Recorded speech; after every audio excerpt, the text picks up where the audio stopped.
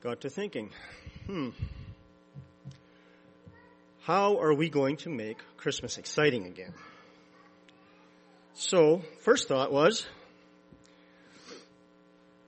I've heard this story 20, 30, 40, not to age myself, but many times. You get the picture, yeah. So it caused me to kind of clear my mind and leave room for new ideas. So I'm going to ask you to do the very same. Just open your mind, allow for planting of a new idea. And here we go. Are you ready? How does this Advent find you? Does it find you empty? Wondering how the story can become new again? When you've already wrung every miracle and promise within it dry? Does it find you cynical? Oh yeah, Christmas again, bah humbug. Wondering how long you can hold the faith, when with all the waiting and yearning and longing of Advent's past, the world has hardly changed. Does it find you wanting so badly for all of this to be true that you will talk the world into joy and hope out of fear that if you don't, it may never appear? Does it find you reluctant? Here only because the lectionary tells you that it's that time of year again and the world offers you no other choices. In this time of worship, this morning, let your act of faith be to let Advent find you wherever you are in your journey, to create a space inside you and the world around you where mystery and presence might grow.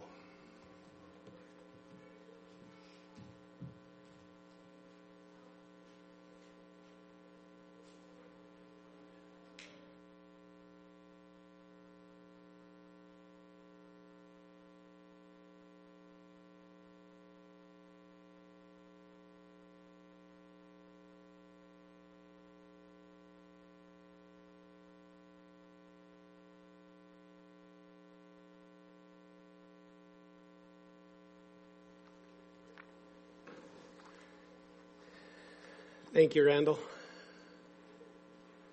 It's even hotter up here, isn't it? Children's church. You want to head on out to the back between ages 2 and 6. If you are here, you want to go and spend some time worshiping God together downstairs.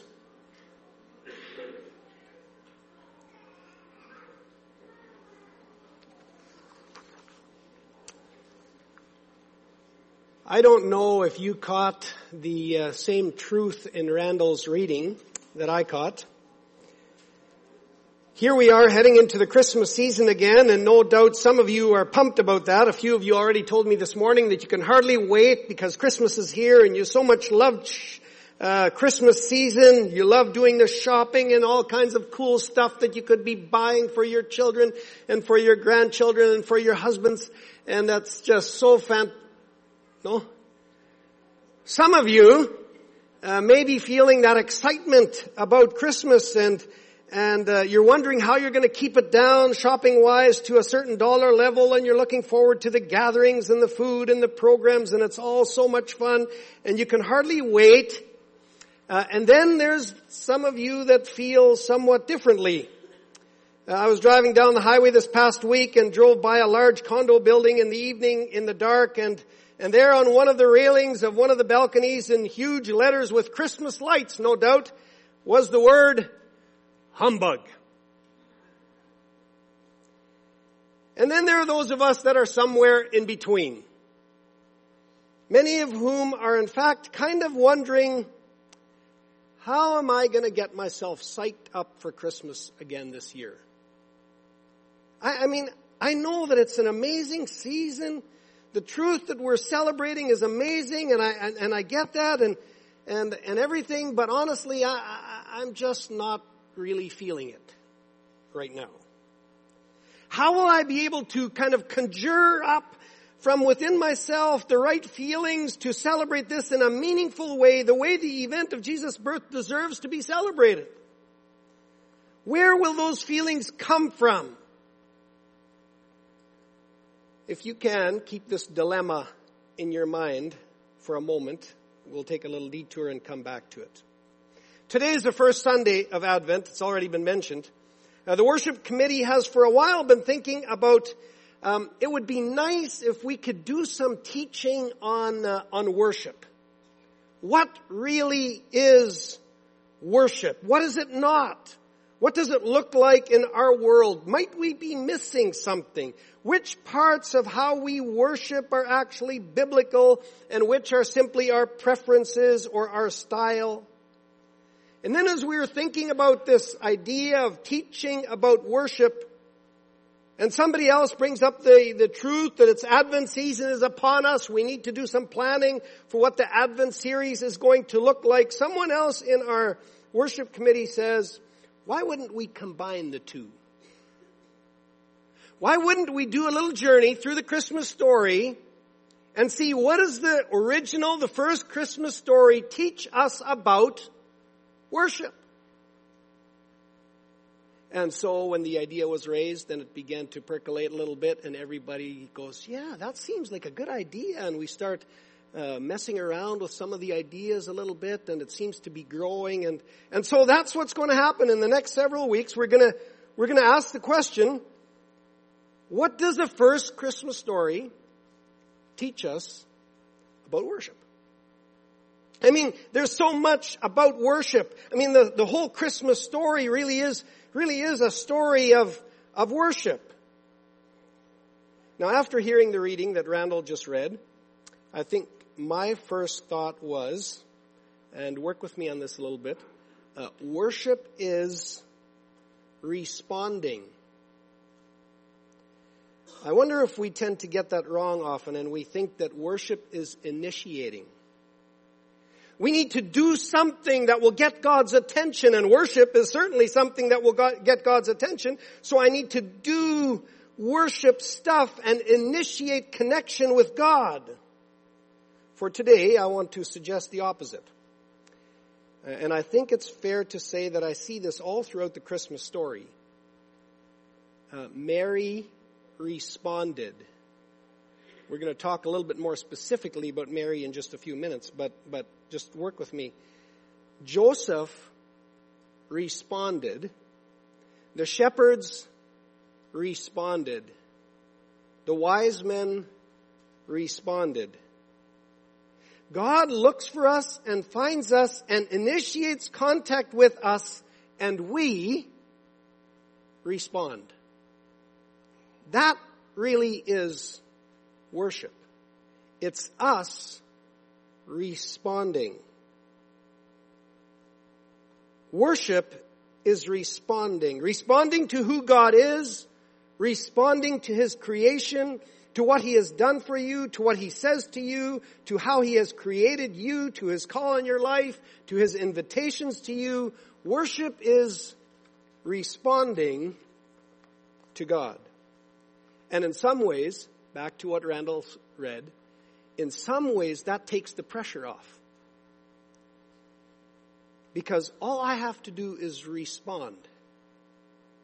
And so I don't have to initiate. I don't have to conjure up from within myself some kind of feelings. I don't have to make something new happen. All I need to do is stop and allow God to speak to me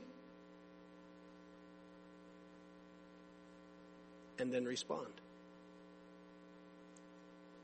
And so we're often consumed with trying to figure out how we're going to do this initiating and this conjuring up and all that periphery stuff that happens in our world at Christmas. And we need to decide how to handle all that and how to turn it all back somehow. And your worship at Christmas, actually probably most things should fall into this category if you look closely at what the Bible says to us about worship. Your worship all the time is responding to God. You let God initiate, and you work at responding appropriately. Let God look for you and find you and speak to you and initiate contact with you, and then you respond. That's what Mary did, and Joseph did, and the shepherds did, and the wise men did. They all responded in worship, in their own way in worship. Each one of them differently, but they responded, and their response was their worship. I already told you, today we're going to briefly look at how Mary responded. It's an interesting little study, and so work with me for the next couple of minutes.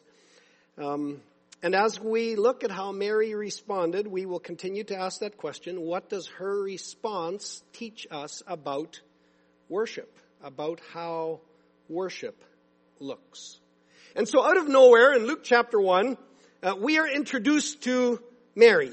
Luke chapter 1, starting with verse 26, all of a sudden Mary, boom, comes on the scene, and it says the angel comes and the angel surprises Mary, and starting with verse 26, this is what it says.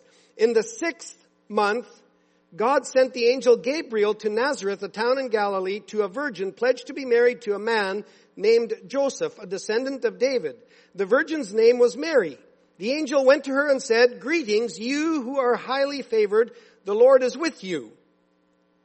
Mary was greatly troubled at his words and wondered what kind of greeting this might be. You might think it's strange that I have that word underlined up on the screen. Wondered. Mary wondered. It's actually a bit of a theme in Mary's life. If you continue to read her story, you follow into Luke chapter 2 after Jesus has been born, and the shepherds come, and then the shepherds leave. And in Luke chapter 2, verse 18 and 19, it says, and all who heard it were amazed at what the shepherds said to them. And then verse 19, but Mary treasured up all these things and pondered them in her heart. This is Mary. She drinks in what is happening. She sees and she hears and she takes it in, and then she thinks about it and she wonders and she ponders. You move to the end of Luke chapter 2, and Jesus is already 12 years old, and they go to the temple for this little 12-year-old special ceremony. And when they leave the temple and they start traveling back to their home again, they've traveled for a day, and suddenly they realize that the 12-year-old Jesus is not with them. They go back to the temple to find Jesus, and they do find him. And Jesus makes this 12-year-old Jesus makes this statement, why in the world are you looking for me? Didn't you know that I had to be about the business of my Father in his house? And then it says that he went back with them and he was obedient to them. And then right at the end of Luke chapter 2, I think it's verse 51, but his mother treasured all these things in her heart. There's something going on here. And she's perceptive, and she sees, and she hears, and she thinks, and she wonders, and she ponders.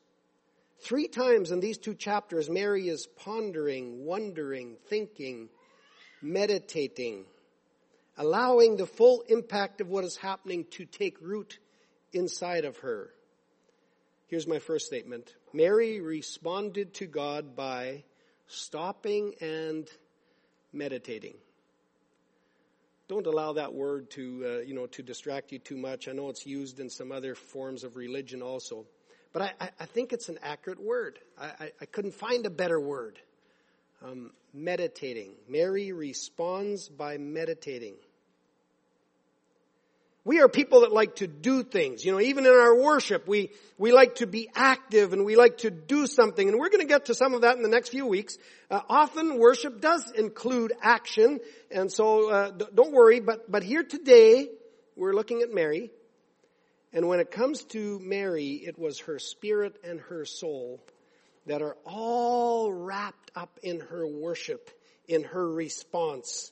See, Mary is not just a naive and weak little teenage girl who just goes with it because she can't think of, far enough to stand up for herself. No, this is a girl with character. She thinks things through. She treasured all these things and pondered them in her heart. I don't think Mary was somebody who never did anything. I don't think she was a woman of no action, but obviously, according to how the Bible speaks about her, what really characterized her response was her deep ability to contemplate and to think and to meditate. And I sometimes wonder if one of our biggest problems when it comes to responding to God in worship is our inability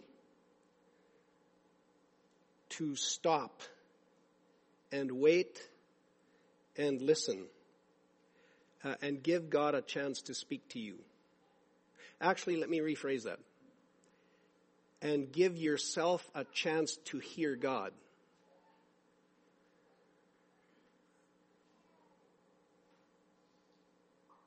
Responding appropriately to God. I mean, it feels like such a waste of time to just sit there and not do anything. I could be doing this. I could be baking cookies. I could be bringing stuff to somebody. I could be paying a visit.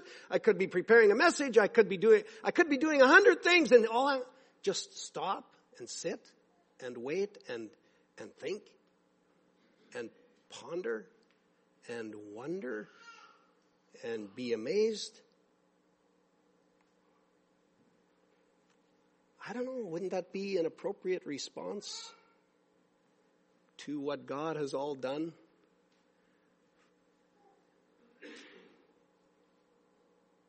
After all that God has done and is doing, and wouldn't that be an appropriate response to just take some time from time to time and to be quiet in your mind and cultivate a spirit of openness and readiness, allowing your mind to see things and hear things and allowing God to put the pieces of the puzzle together for you.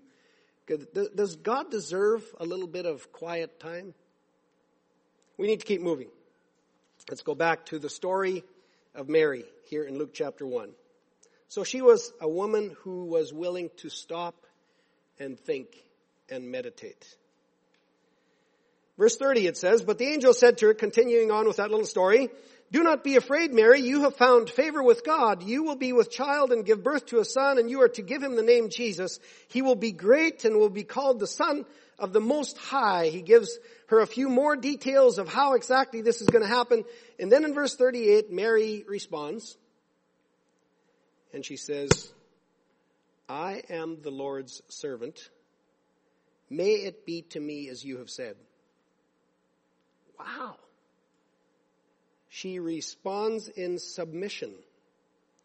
Maybe the most difficult response of all, because it's perhaps one of the most misunderstood concepts in human relationships in our world. The word submission.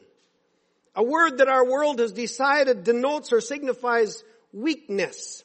We don't submit in our world because that means I'm weak. And nobody wants to be weak. We're all supposed to be strong no matter what. Just be strong. Be strong. Stay standing strong.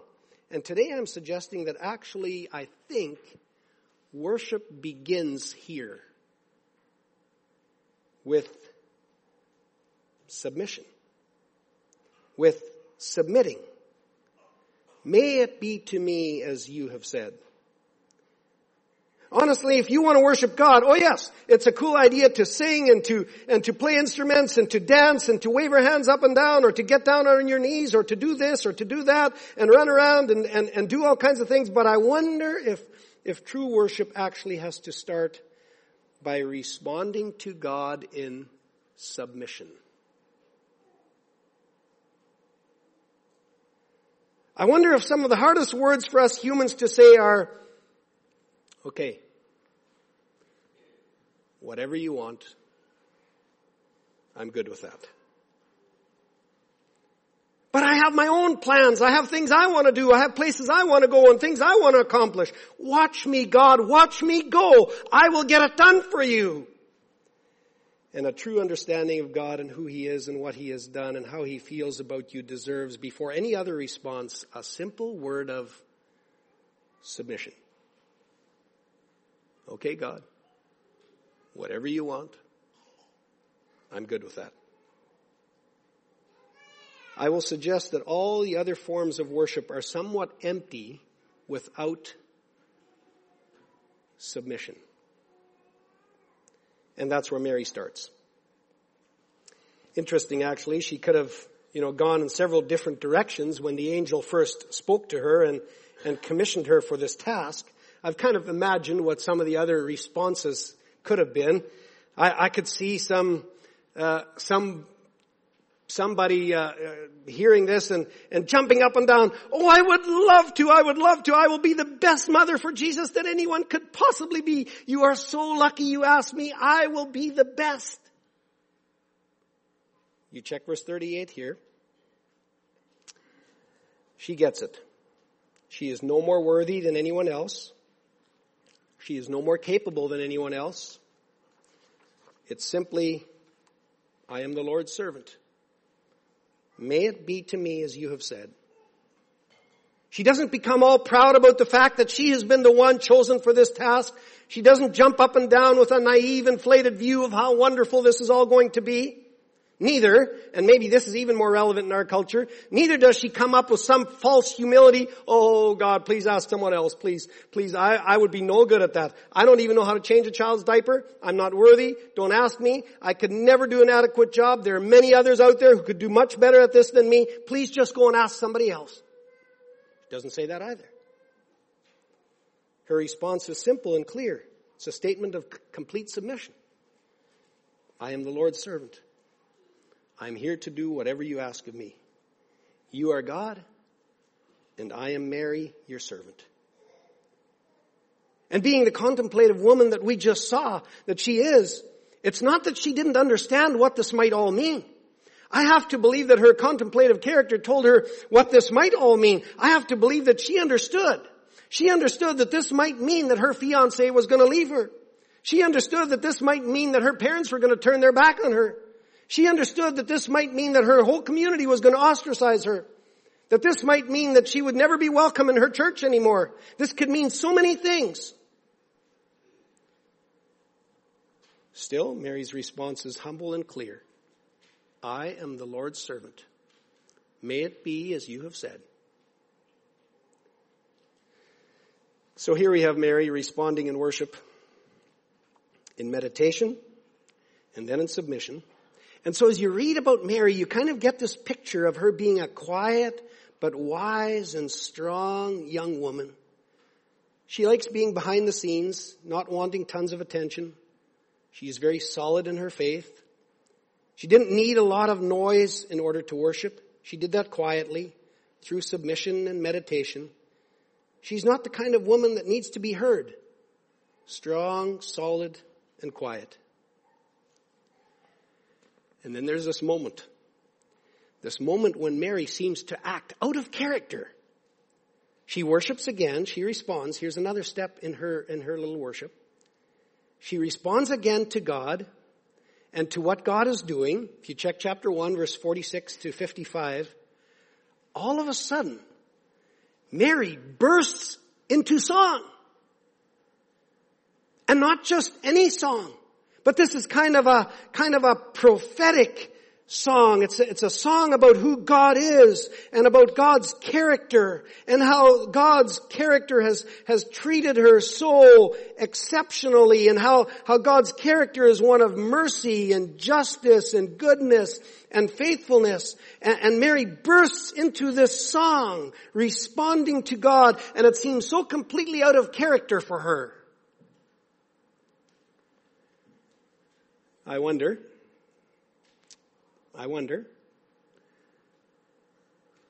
in our journey of worship, I think for the most part we worship in character. But I wonder if from time to time God gives us a moment where He does something supernatural and He invites us to worship out of character. And somehow that moment or that out of character, that supernatural moment when God invites us to worship in a different way is His way of saying, you know what, my worship is something supernatural, or your worship of me is something supernatural. And so just let it happen for a moment in a supernatural, out of character kind of way. I don't think that happens very often.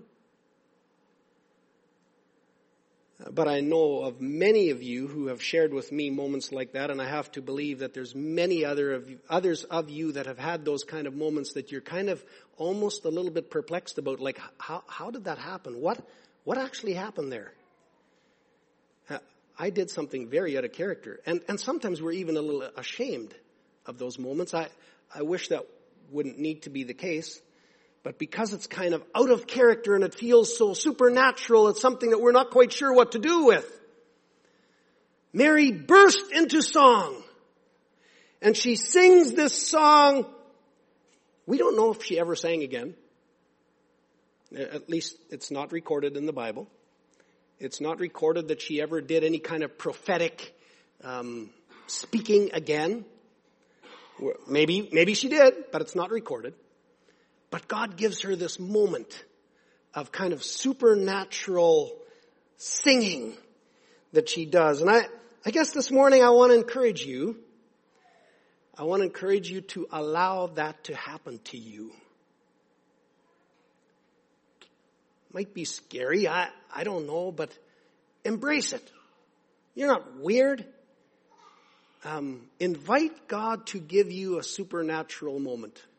Now here's the temptation, because it's happened to me a few times in my life. Now here's the temptation.